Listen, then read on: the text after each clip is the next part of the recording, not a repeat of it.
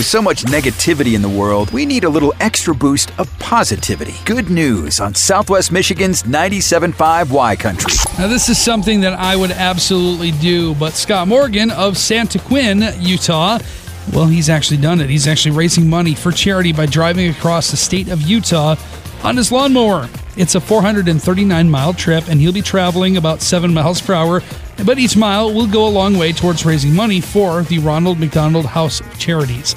Scott is calling the adventure Rolling for Ronald, and events have been set up to greet him along the way. There will be community parties, food trucks, music, and family festivals as he rolls from city to city. Scott says he was inspired to begin this journey while mowing his lawn one day. At the time, he realized he wanted to help his community, but didn't really have a lot of money. So he's doing what he can and putting smiles on faces of people that he's meeting with each mile traveled. So great job to Scott for opening up his heart and doing something pretty fun.